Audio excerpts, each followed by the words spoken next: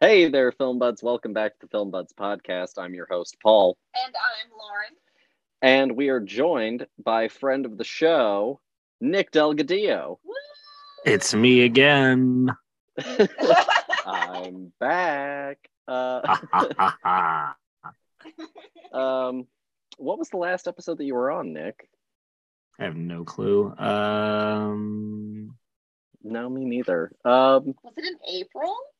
Yeah, it's been a minute. Like, it has been some time since you were on the show. I know that for a fact. I don't remember what we last talked about, man. No, I'll have to go and look at that. I don't know. Were you on the Avatar episode? Yes. Yes. Okay, so yeah. that was April. So sometime between then and now, there might have been another one. Summer. No, I think that's right. It's been sort of a whirlwind time overall, and so it's good to have you back on. It's been far too long. We haven't really had a guest in a little while, actually. So why don't you tell some of the people of what you've been up to? Hi, I go to the movies and I go to concerts and attempt to juggle that with another job and having a family. You can really have it all, but you don't get much sleep. You don't get much sleep when you're doing it. What's the most recent concert you've seen? I've been good. Last week I saw Korn and Evanescence, which was great. Oh. This is Korn's third time in the Carolinas in like a year. Oh, wow. It was great. I've seen Korn a bunch. They're always fantastic. I've seen Evanescence once before, like over a decade ago. I think it was exactly a decade ago, 2012. And they're really good. This was I liked this better than the last time I saw them, and I liked the last time I saw them just fine. But they were really good.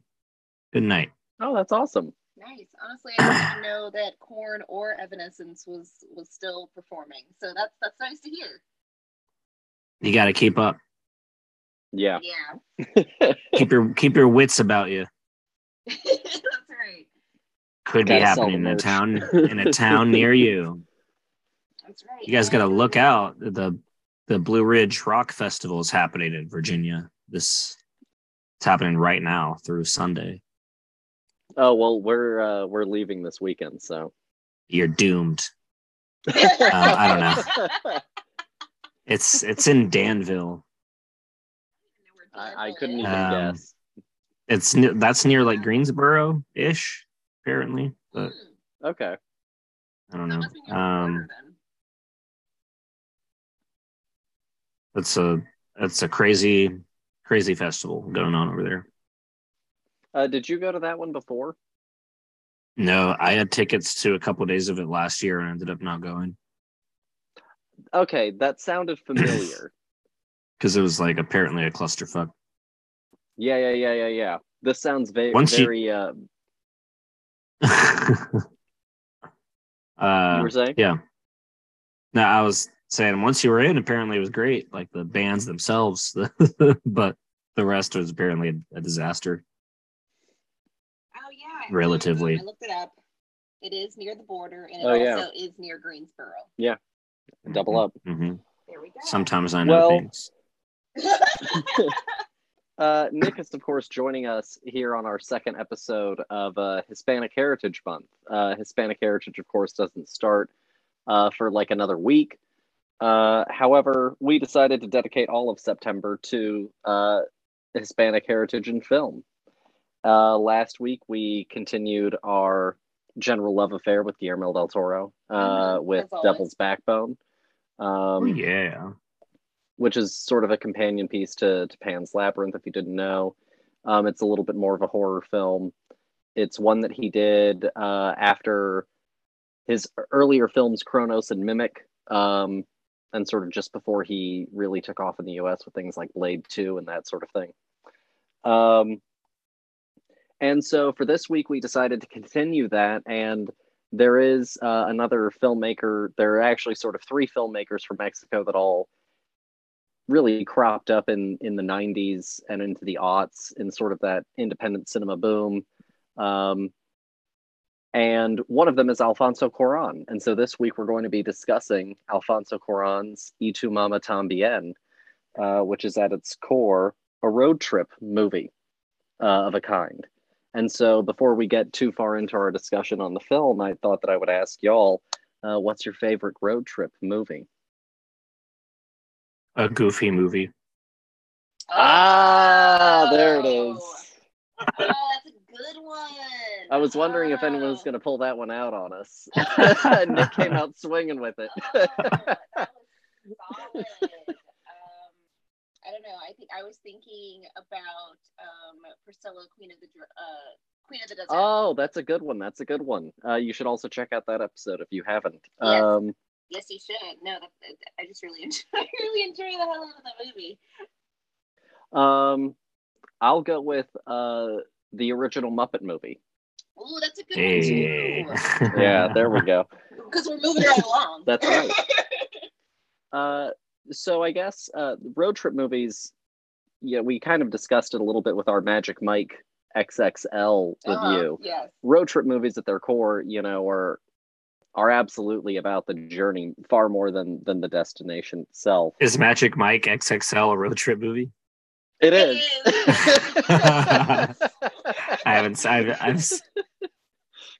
I've got to watch it. So I've seen the first Magic Mike. I haven't seen the second.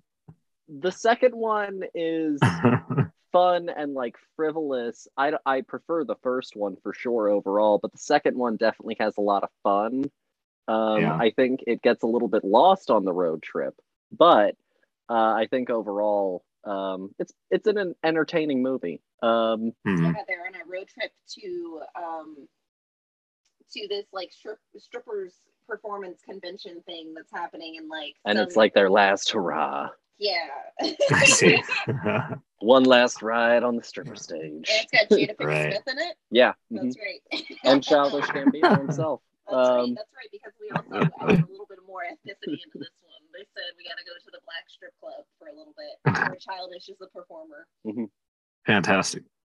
Yeah, it's really quite the thing. Highly recommend. What, I guess, Nick, would you consider the core elements for you for a road trip movie? Has to be in a vehicle. Yeah, I mean, it's just people in a car. A lot of them are coming of age movies. I feel like this one we're talking about, Y tu mamá también. And this is pretty much it. You have to see different destinations, that they pass along the way. You have to have like the falling out and then the coming back together for whoever usually. Yes, correct.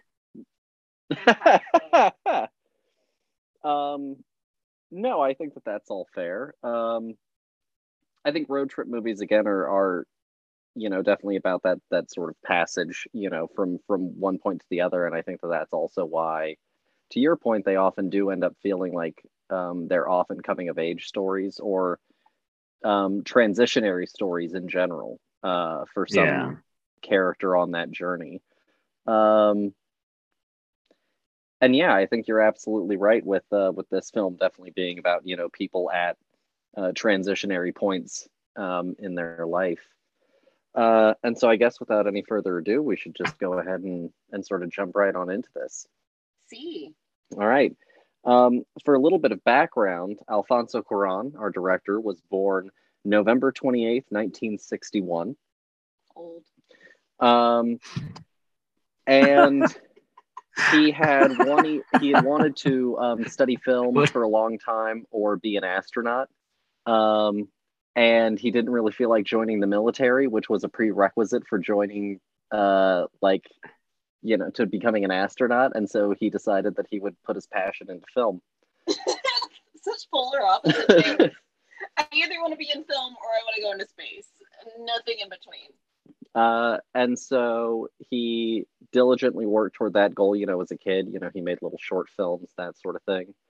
And he actually started to study film at university in Mexico. But also while studying philosophy, his mother wasn't necessarily sold on the idea of film, being a career. Mm-hmm. And he ended up going and meeting Emmanuel Lubezki, who would end up going on to be one of his longtime collaborators and a cinematographer while studying. And he made a short film that ended up causing a little bit of a stir amongst the faculty. And I guess there were some disagreements about his opinions and the faculty's opinions about the film, and it led to him being expelled. One of the key things that apparently caused the initial ignition of the kerfuffle was the fact that kill somebody made the movie in English. Oh. He made the movie in English. I mean, he might as well have killed somebody. That's murdering the art right there. Mm-hmm. And so it for a while ended up seeming to him like his career was actually on, the skids with film. And so he had a child at that point, and he needed to start working.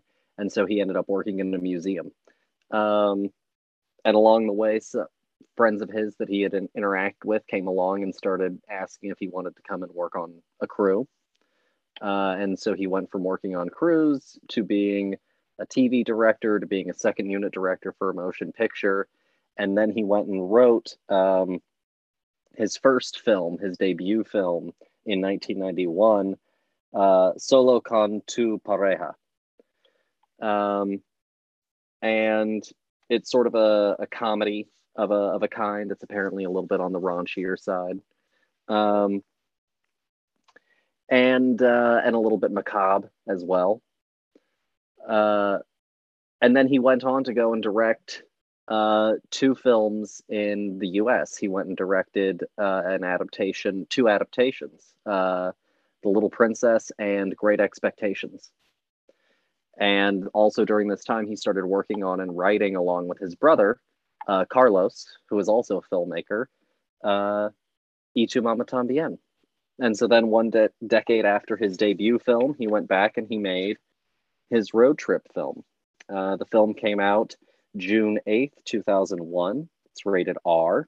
It's an hour and 46 minutes long. It is, of course, directed by Alfonso, written by he and his brother Carlos. It stars Maribel Verdú as Luisa, Gael Garcia Bernal as Julio, and Diego Luna as Tenoch. And the plot is, in Mexico, two teenage boys and an attractive older woman embark on a road trip and learn a thing or two about life, friendship, sex, and each other. Just a thing or two. One, maybe two. It's really Maybe. Don't worry about it. It's just a thing or two here and there. Maybe. Who could say? You have to watch and just kind of see for yourself. Yeah, that's right. All right, let's wrap it up then. That's it. Why don't you go ahead and take it away? I mean, where do you even begin with this? Well, I guess how familiar are you with Alfonso as a filmmaker? Yeah. Was this your first watch? Yeah, I had never seen this movie before. I have not seen like the first few films by him. I've seen all the rest. I've seen Prisoner of Azkaban onward, Prisoner of Azkaban, Children of Men, Gravity, Roma. So this is my first watch for this. I've heard about this film, seen it talked about a ton. But I never actually watched it. And despite seeing so much talk about it, I wasn't like spoiled. I didn't like really know any, what happens in it. Very much pretty vague. I really, really like this movie. This is a pretty sad movie, in my opinion. It's like a kind of like wistful, it's not like, I don't know. I was going to say it's not really depressing, but it kind of is. Wistful was a great choice of word. I loved wistful. Yeah. But it's that same kind of, nostalgic look back at youth and how fragile it is. What you hear a lot about, or what I've read a bunch about this movie after watching it, is you hear it described as like really just honest. It just feels real, not just because it has like a documentary kind of style to it, and not just because there's like my favorite just long single takes like he likes to do in a lot of his films. Uh, especially in this film, I think these long takes work well because it is more of like a straight kind of drama. So the long takes are just in service of dialogue scenes, whereas later it'd be like for action and stuff like that. This is all mostly just one-on-one people talking scenes that he does it for. Anyway, where was I going with this? How it just like feels real. Both a lot of like the conversations in the car or whatnot that they just have about like life and relationships and sex and everything. And the sexual like the scenes themselves also have a more truthful feel to them. It's like how these things play out more than like it's not like cinematic, it's not like the movie version where the lights go low and they have like the soft core porn angles. Mm-hmm. In many ways, it almost makes it considerably more intimate. Yeah, and how truthful and honest the depiction is. But at the same time, it's not like pornographic. Like you don't. You're not like really witnessing the acts, No, for sure. It's just great, it's honest. The ending has really bummed me out since I watched it yesterday. It's really great stuff. I love how it really naturally blends like all the best movies do, all the best stories, like the personal story of the three main characters and the bigger picture of where they're traveling through, which is Mexico. And where Mexico was at that time and how it was changing very rapidly and suddenly, just like our characters themselves. Amazing. Hoorah. Beautiful. Right on there. No, beautiful. And I love the way it's done. It's done like very subtly, like obvious. It's the obvious subtlety, where like there's not really much dialogue about it. There's not like a blatant like, and this is how I feel about politically, about the time period or whatever, what's going on. It's, like the camera will just linger and, that's something going on outside of the car. Or, the third person narration that goes on that just gives context to like the before and after of wherever location that they're at. It's great. It's a great movie. Dear, do you want to take it away? I mean, you had a thought. Okay. Share it? Yeah, sure.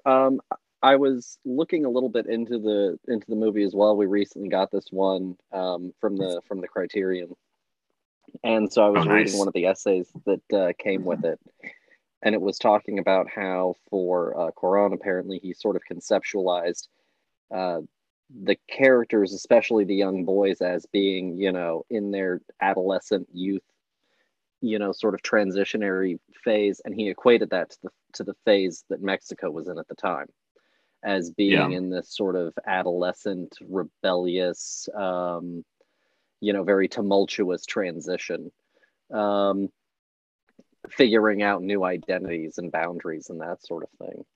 But they also sort of talked about, interestingly, how because our characters, even though Julio isn't necessarily rich, Julio and Tenoch are both still, to a certain degree, still more privileged and a little bit isolated from being directly impacted by some of that. It never encroaches into our narrative too directly. They're able to remain oblivious to the happenings, politics and stuff like that. Yeah, and they're aware to certain, I mean, he's definitely aware that Tenoch is definitely aware that his father, is a corrupt government official. But it's very, who cares? We've got other things on our mind, kind of. Yeah. You know, It's which is again, fair it's to it's what it like is to be that age. it's yeah, but there's like the obvious, the subtlety there, Mm-hmm. and this road trip and everything that comes about because they're just like, especially Tanakh, is just like a bored rich kid. That's Yeah. where the exploration comes from. No, for sure. And you also mentioned the disjointed narration. One of the things that really struck me after watching the movie was definitely that I guess I hadn't realized that there were like two movies so closely released together that to me instantly I was like, oh, I know what this is sort of pulling on. And it feels very inspired by a very particular fresh new wave, Jules and Jim, Yeah. which was also one of the core inspiration points for the Royal Tenenbaums as well from around this time. Like that's 2000 to like 2003-ish, somewhere in Yeah. there. But again, you have these two filmmakers, both sort of inspired by this French film that at its core is about the sort of messy relationships, and happenstances of life between this core group of characters. And all throughout Jules and Jim, it's interrupted by this narration that you're not quite sure who the narrator figure is. It's not a character. Right. Who's just giving this running commentary. And to your point, that was actually one of my favorite parts of the film as well, even though it is at first a little bit jarring when the sound just kind of drops out so thoroughly. You're like, hold on, what? But I found it very fascinating because it's narration that's very enriching. This has been something that we've talked about on the show, is narration is often so hard to do. Like the Free Guy narration is some of the worst narration of a movie ever, because it's literally just telling you essentially what you're seeing. Whereas this is really going in and expanding so much further. And like one of my favorite ones is about the fisherman. That's one of my favorite little bits. That's the one that just, I was done. I was like, what do I do with that? What do I do now? It's so Thanks. Because he's such a great dude, But they almost don't give you the time to sit in how you're supposed to feel with that, because we're immediately sort of moving on to the next scene as well. Because that's a part of, like, it's the monotone narration, just stating the facts. Mm-hmm. It's not like playing sad music and playing on whatever. It's just saying like, and then this is how it is. What happened then? Yeah. I mean, it almost had like a storybook, I guess, quality to it, where you get all the filler stuff. You get all the characters that are doing, their lines and their actions, but then we get all of this aside of what the surrounding area is doing, what's going on around them, while these people are just having this happen to them. They're having their own narrative, but at the end of the day, the world is still changing around them, and things are so quickly fleeting as well. If we had put this story just a few months or a few years into the future, it wouldn't have been able to be done in the way that it is now, because all of this stuff is gone. Mm-hmm. I really enjoyed this movie a lot. I had never heard of this film before at all, but also I'm not really familiar with a lot of Alfonso's career other than Prisoner of Azkaban. Gravity with Sandra Bullock. Oh. Well, it's got Sandra Bullock in it. No, that's why I knew that you would know that one. No, I mean, you're fair with that, but honestly, like, I think that this has more of an identity to it, of something to say, more so than Gravity does. Just, for me, Gravity could have been almost anybody's film. We'll get to that later, but that's, you and I will have a different discussion. Okay, that's fine. But I really enjoyed getting to see this kind of window into Mexican history through this very this coming of age story of these two boys not only figuring out who they are as people, but also who they are in their own sexualities and what boundaries are, set in stone based on who they are as people, but also like what they've been told throughout their cultural identity as well.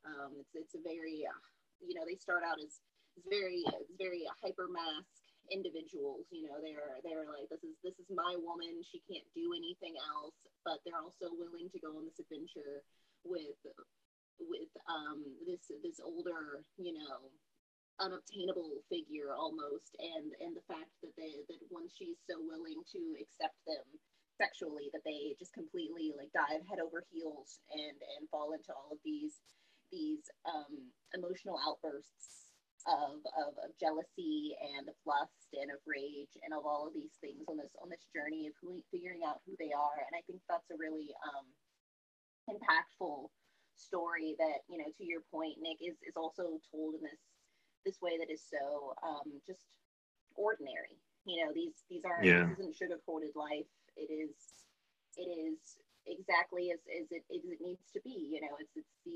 It's of what horny teenagers do. They do horny teenager things. But they're also not that great at it, even though they've got this hyped up version of themselves in their minds. At the end of the day, that's not who they are as people.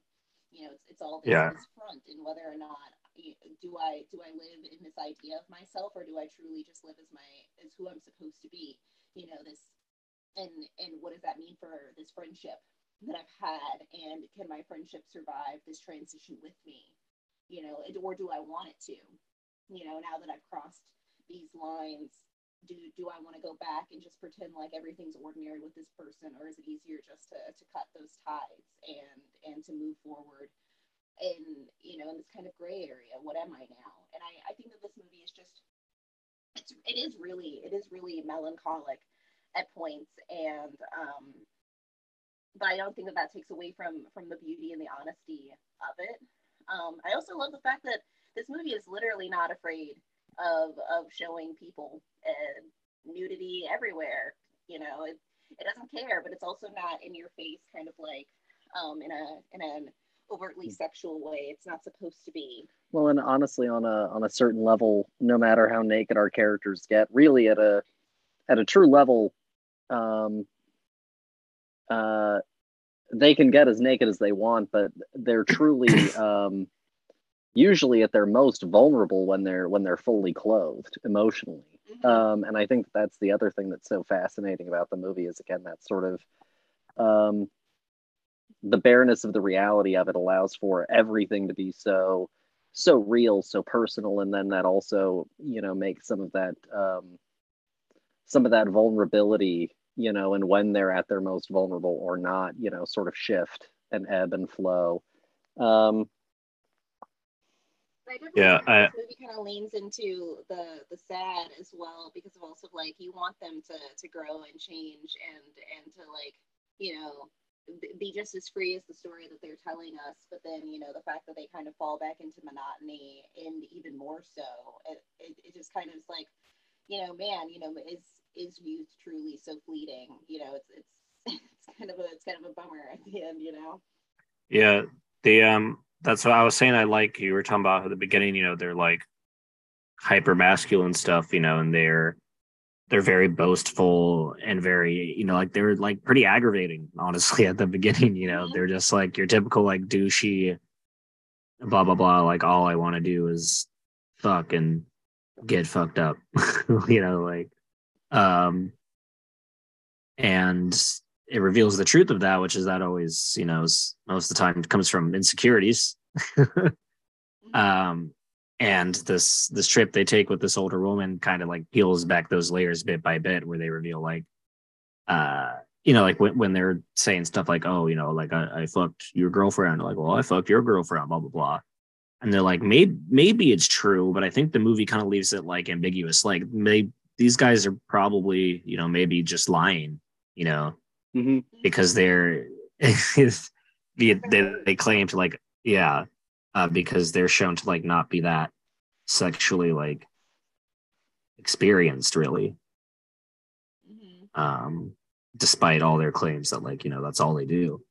Yeah, and I mean, like the fact that like she chooses one over the other first, that starts this whole spiral down of being like, well, I have to get him back in some way, so it doesn't Yeah. really even matter whether or not he slept with his girlfriend. It's just this like, I'm gonna hurt you because you hurt me kind of Yeah. mentality. They keep doing this to each other. And it shows how they really are, because the whole beginning of the movie and everything, they try to sell themselves, or like show themselves as like people who wouldn't care about these sorts of things, really, like whatever, like I don't care really.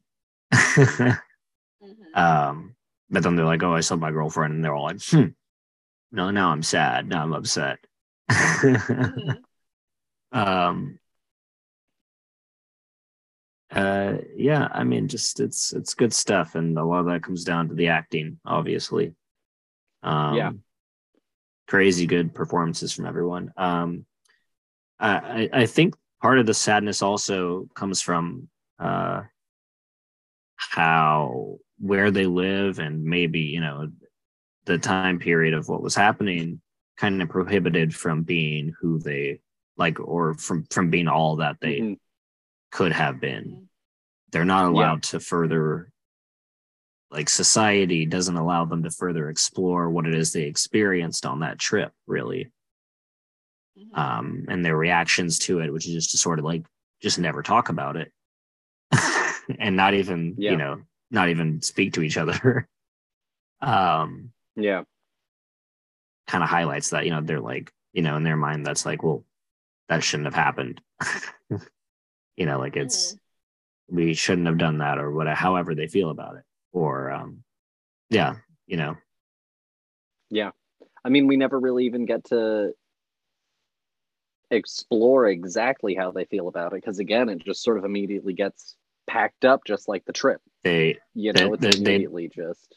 they both have their own reactions upon the next morning, where one of them is sick, and the other just immediately goes to like what's for Sleep. breakfast, like sits down, just goes to talk to other people. Mm-hmm. um No, absolutely. nor does, and it remains ambiguous also, the extent to whatever it is that they did. Yeah. And that is one of, and I noticed that is one of the moments where they leave the most ambiguity about a sexual encounter. Pretty much every Yeah, single sexual encounter that has happened um is has carried through. been has been depicted to a point that you understand very explicitly what happened.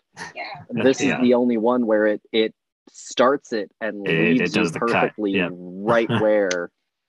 Well, and I think that that's kind of mirrored in the fact that they don't touch that moment again. Mhm. Every Yep. sexual conquest that we experience in this movie gets re-talked about, gets rehashed. Well, how was it? Did you like it? Oh, how was my performance over his performance? All of these kind of check off the block. This moment is something that is to be frowned upon, is to be shamed, is to we're done here. This entire relationship, our entire friendship is over now, without even speaking to one another about what happened. Which it could have been. Yeah. It's not like they ever See, had to do that again, but they could have easily just talked about what they were feeling in that right. moment It's and the move forward with it. it's the tragedy of the response to it, is to just like, that's it then. Well, then we can't hang out ever again. Like Yeah.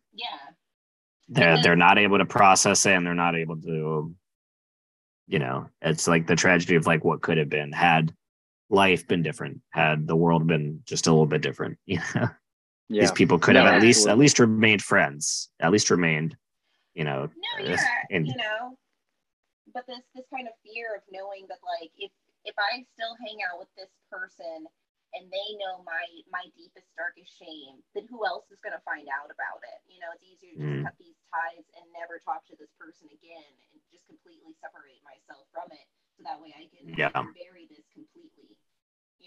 And it's almost like such a bummer.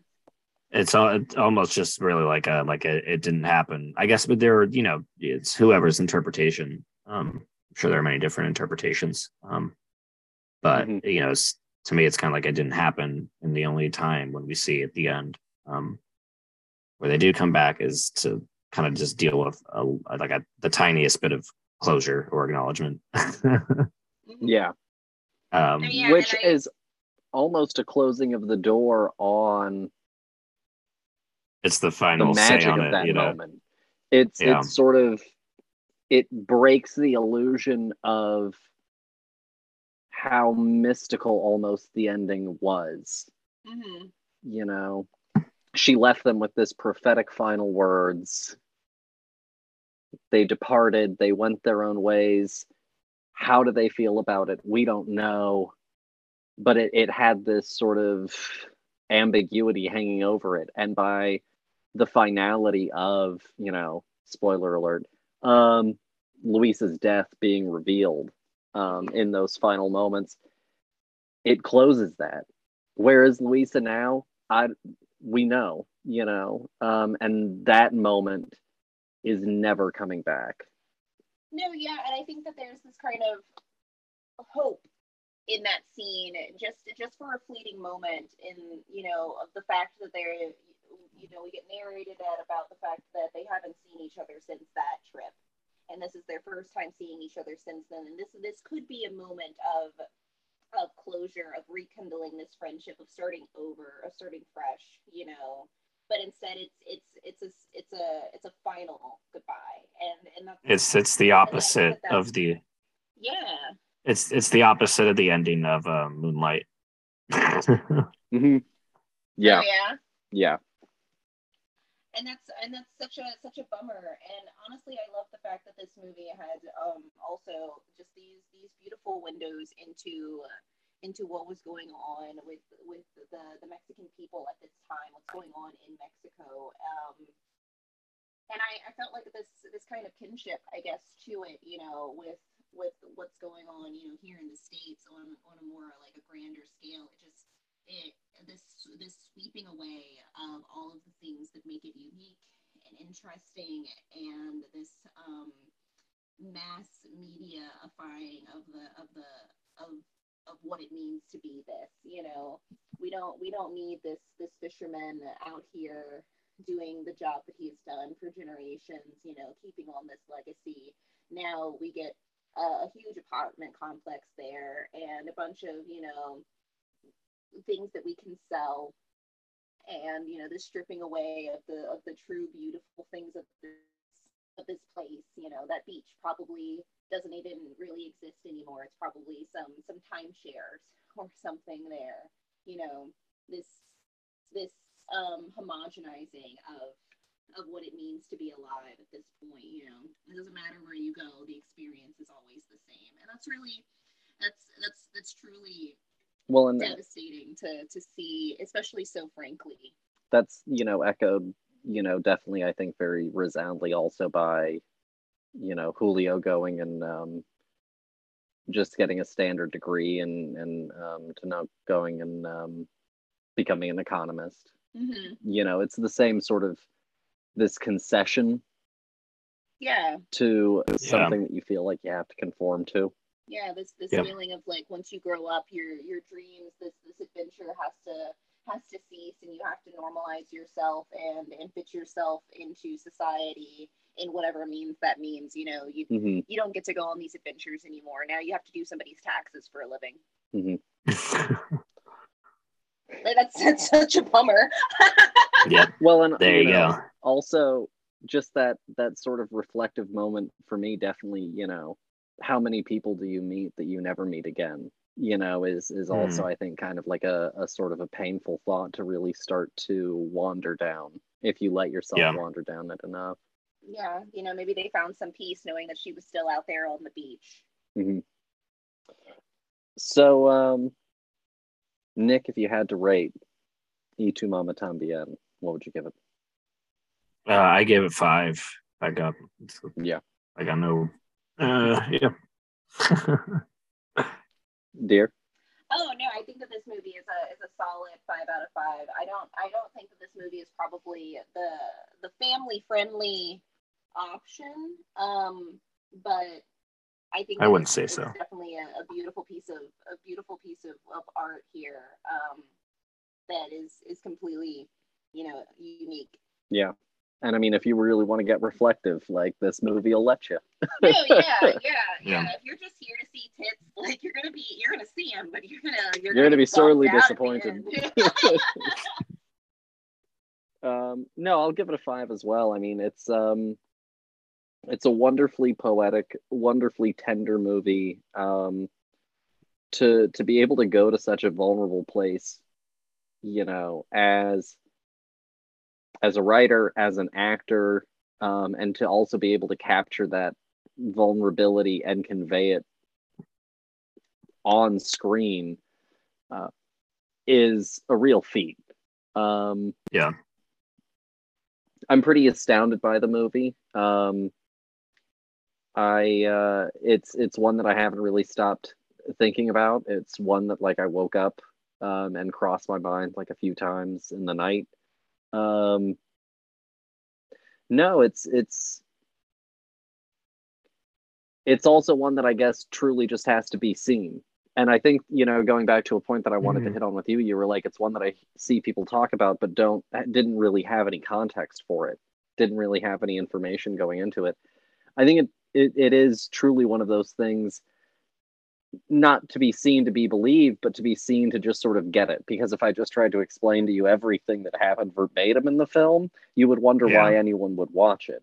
Yeah, it's not going to have that emotional impact. It needs the context, the richness of everything happening at once. Otherwise, it's just going to sound like I'm telling you about someone's life, And so I think that it's incredibly impressive, though. And I was very impressed with it. Nice. Nice. Well, I guess with that out of the way, Nick, we always do what we've been watching. Nick, what have you been watching? Yeah, dude. So there's a bunch, obviously, since the last time I was here. I'll talk about like just recent stuff, I guess. Nope. Awesome. Nope is fucking awesome. Good stuff. I watched The Gray Man. Not so awesome. Not not the worst thing you'll see. It has that same like Netflix ugly gray, like The Gray Man, but but it just looks so bad, man. So much stuff, especially in the action department, just looks so bad. And not particularly, it's forgettable. What else? They Them, also not so awesome. They Slash Them, sorry. Slasher movie with Kevin Bacon. Mm-hmm. Oh, okay. It's okay, and then it's just like not. It's just not great. Not very good. Bodies, Bodies, Bodies. Linked to that one a lot. Recommend that one. A lot of fun. Pretty smart. Fall, almost good.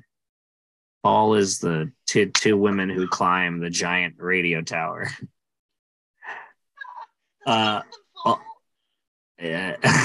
you'll have to find out. Will they fall in fall? In the fall? I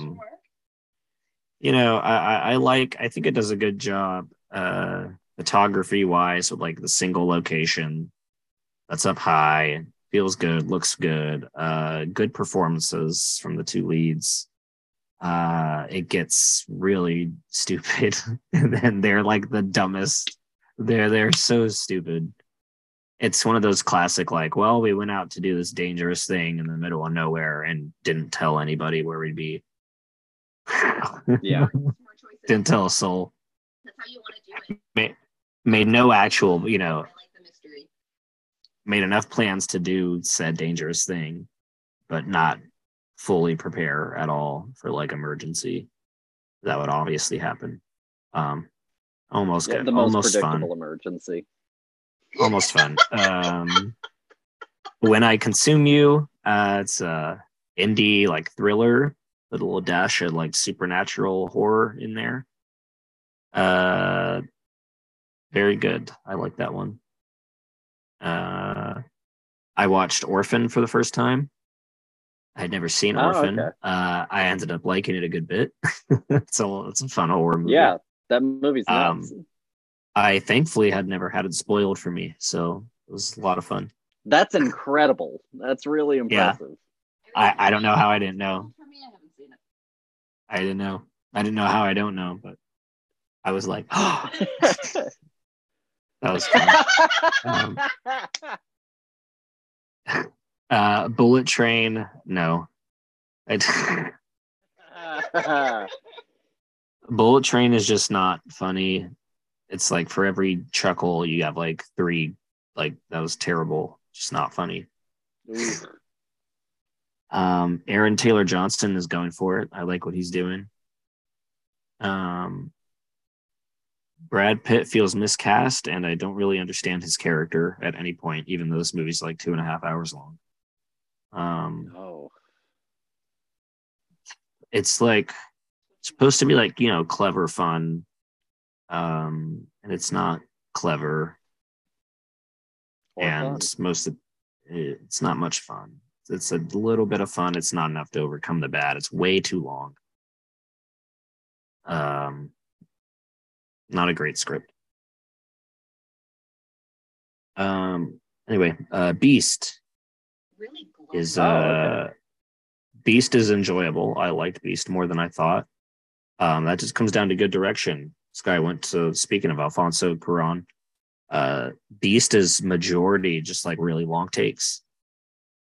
There are very few scenes that are like, like less than like a minute. They're like almost everything is like a long take, like dialogue scenes and stuff. The camera stays, like moves around anytime the lion action is going on. It's a long single take. It's pretty cool. More stupidity, so that's always the issue. The script could be better. A lot of the characters are just dumb. Just morons.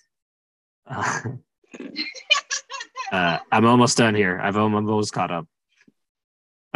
Emily the Criminal, starring Aubrey Plaza, fucking fantastic. I also give that one a 5. Everybody should go watch that. Oh, okay. That's a really good little crime thriller. And she has a wonderful performance. It's very, very good. Then I saw Orphan First Kill, which just came out. I think it's fine. I don't like it as much as the first one. But it at least it like has it goes in a different direction like halfway through, which helps it not be a repeat of the original, which is like what it seems like it's setting up is just be like a rehash. But then it very smartly like goes a different way and becomes more fun. I don't know why it's called First Kill at all. I don't know. The movie begins, she's already killed people, and it opens with her killing more people before it goes to like the main plot. So I don't know why it's called First Kill. We don't see the first kill happen. It's like a Halloween Revenge of Michael. Who is he getting revenge of? When does this happen? When does this happen? Tell me when the first kill was. Vengeance is mine. 3,000 Years of Longing. Really good. I like 3,000 Years of Longing. Good stuff. That's like entirely dialogue. But it's very engaging. George Miller just makes good movies. I don't know what to tell you. And I saw the new Dragon Ball movie, Dragon Ball Super Superhero. Which was okay. It's exciting half the time, but then other time it's like it's more like a missed opportunity. I like a lot of what I like about this movie is that it's not like another damn Goku movie. It's not Goku and Vegeta. They purposely put Goku and Vegeta somewhere else. So it's Piccolo and Gohan. Predominantly Piccolo, which is interesting. So I appreciate a focus on like side characters that people still love. But I don't think they do enough with any kind of story. It just is like, we got to fight these guys, and then they go fight them. So that was, and it's fun. Kind of Dragon Ball, guys. Yeah, it's fun. It's obvious this one is like it's pretty so like supposed to be comedic at certain points. I guess like more so than like a few Dragon Ball movies. All Dragon Ball movies are pretty serious. Yeah. But this one has like a lot of silliness going on half the time. But it's still fun. This is the first Dragon Ball movie to be completely CG animated. It looks really good though because it's still trying to mimic like the 2D style, or it's still going off of the 2D style. And it's also like not unfamiliar for anybody that likes Dragon Ball because the video games have been doing that for like decades now, where they've just translated the 2D to the 3D for like every single Dragon Ball game. So action still looks great. Yeah, like I said, it feels like a missed opportunity to do something interesting, like more character wise for them. Instead, they're just like, they get a new power up. And you're like, okay, that's great. Can we like do anything with who they are as people? And I get that. I get that it's Dragon. I get that. I was going to say, I get that it's like Dragon Ball, but that's not really fair because they used to have character development to go with the action throughout the series. So I don't think it's too much to ask. I mean, honestly, it's like Pokemon sometimes. You're like, you get it. Pokemon, I don't even know, man. Pokemon has a lot of episodes. There's a lot of Pokemon stuff. That's pretty much it. That's all I got. Okay. Did I have any more notes about it? No, I mean, like you've been watching a hell of a lot more than we have been lately. I mean, we haven't seen Nick in a while. No, that's also true. What have we been? That's from lately? I started at Nope, so that was like the end of July, like a month and a half is what I went through. Okay. We did, of course, also see Nope. Lately, though, from like last week to this week, we watched Back to the Future Part 3. Yes, we did. I did watch. I've never seen any of those. I've never seen a single Back to the Future. Nope. Just never did. Never owned the movies or watched them on TV as a kid. Just never did it. Well, I'm. Well, great, Scott. If you want, you can borrow my you can borrow my box set. Yeah, it's got all three. We can done. It's very kind. Yeah, so we watched the third one. We were just sort of hanging out, and we didn't watch all of them. But on Labor Day, Freeform was doing like an '80s movie thing, and so throughout the day on the TV, we had like 16 Candles and Breakfast Club and The Goonies. Mm-hmm. And there was Nerds. Revenge of the Nerds. Revenge of the Nerds came on, yeah. Which I had never seen any of that movie at all. Oh, there's some very problematic parts of Revenge of the Nerds. Yeah, there are. Don't you worry about that. Because we saw it on Freeform. It's a bit of a rapey movie. And so that was quite the journey. That's a fun throwback time. Yeah. What else? That's honestly just about everything that we've watched. Pretty much because like this week we've been. We watched that Jackie Chan movie with Mom and Dad. Oh yes, we watched Police Story. Ooh. Have you ever seen Police Story? Nope. Okay, it's one of Jackie Chan's, and he directed it. He co-directed it, and the second, third act ish has like a little bit of a lull in there where parts of the narrative are great, but parts of it are definitely bogging it down some. But the action on that thing is absolutely fucking bananas. Yeah. People jumping out of like second story windows, I mean, third story windows, and you know they're doing it. Yeah, because like And this there are is no Yeah. pads. this is classic Hong Kong filmmaking. The opening action sequence, it essentially looks like they took a hill that used to not have anything on it, built like a favela type slum city with the intention of then driving cars through it and blowing it up. Yeah. That was one take. Nice. That was all they had. Yeah. And like per pretty much every Jackie Chan movie, it ends with a little bit of like B-roll blooper stuff of like people being Right. injured. All right. And you suddenly see there's like a little montage there for a little bit where they show you like 3 or 4 different people being like absolutely blacked the fuck out, Just getting like carted out, and one of them's Jackie, like one of the people that they bring out looking just dead in people's arms is Jackie Chan himself. Oh my God. Yeah, he does it for real, man. He does it for real. Yeah. Oh yeah. Now you see some of the faces where they like hit the ground, and you know that wasn't the way they wanted to do that. You know, Yeah. that's the take. Yeah, it's like they missed the movie. pad. Yeah. The pad on their back. This half-inch of foam, possibly. Kira and I have been watching Saturday Morning All-Star Hits, which is on Netflix. It's Kyle Mooney's show. Kyle Mooney from SNL. Yeah. And it's like a kind of like a parody take on like late 80s, early 90s like cartoons, like Saturday morning cartoons. Okay. Very, very funny.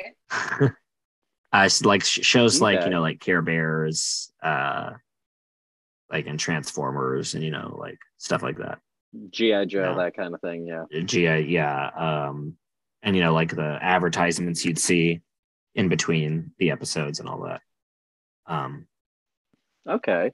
Cereal commercials for strawberry shortcakes, you know. Yeah. Cereal Yeah, stuff like that. It's very, very funny. Okay. We'll have to add that to the list. The only other thing that we've done, we started playing Destroy All Humans 2 a little bit. Nice. And fun games. It's got co-op, and so that was incredible games. However, co-op spaceship stuff is dog shit. It's no Can't good. handle it. Take it to the drawing board. Too ambitious. Ahead of its time. Yeah. It's absolutely right.